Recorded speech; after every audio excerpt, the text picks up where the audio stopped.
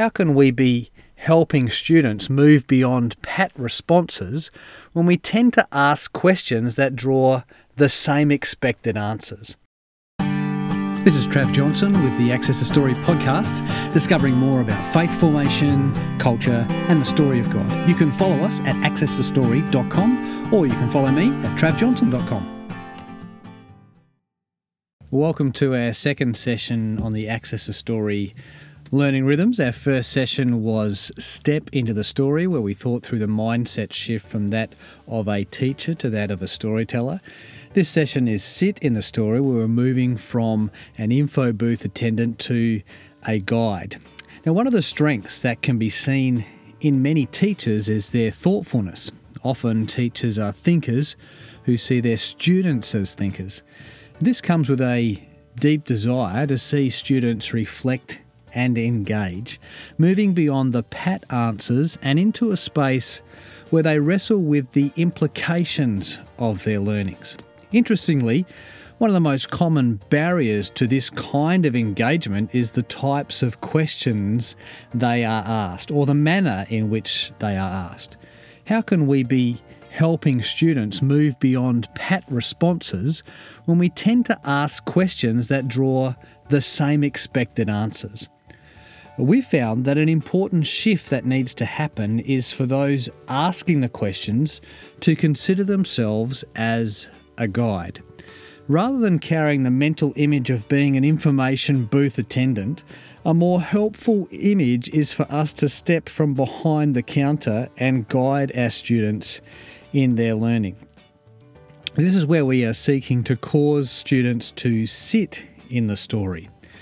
After you've helped your students step into the story, you might like to have a short time for reflection, perhaps journaling, for example, and then you facilitate a simple process of discussion. And the three elements of this process are these: remember, wonder, and connect.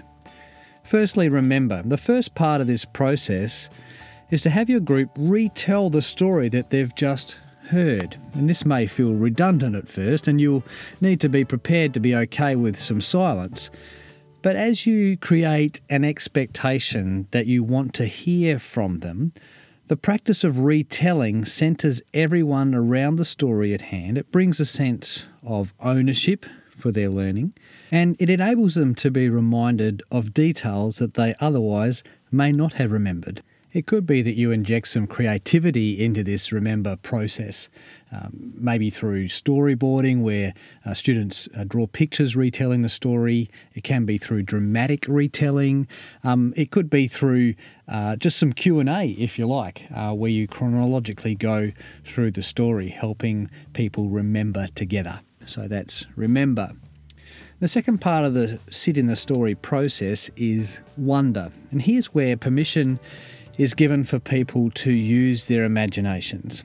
While there may have been some wrong answers to your remember questions, there are no wrong answers to wonder questions.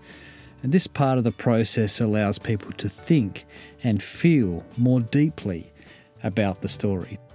You might ask questions like, when this character or that character experienced that, what did you see in your mind? Or what do you imagine was happening amongst those who first heard that report?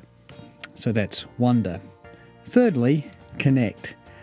The questions here will help people connect the story they have just heard to their own life and experience, their own story. Examples of questions here might be, is there a character that you most related to in this story? Or is there something that you enjoyed or didn't enjoy about this story? Remember, wonder, and connect. So sitting in the story will help your students engage in conversation that moves beyond the pat or rote answers, but it requires guiding them without falling into the trap of becoming the answerer yourself.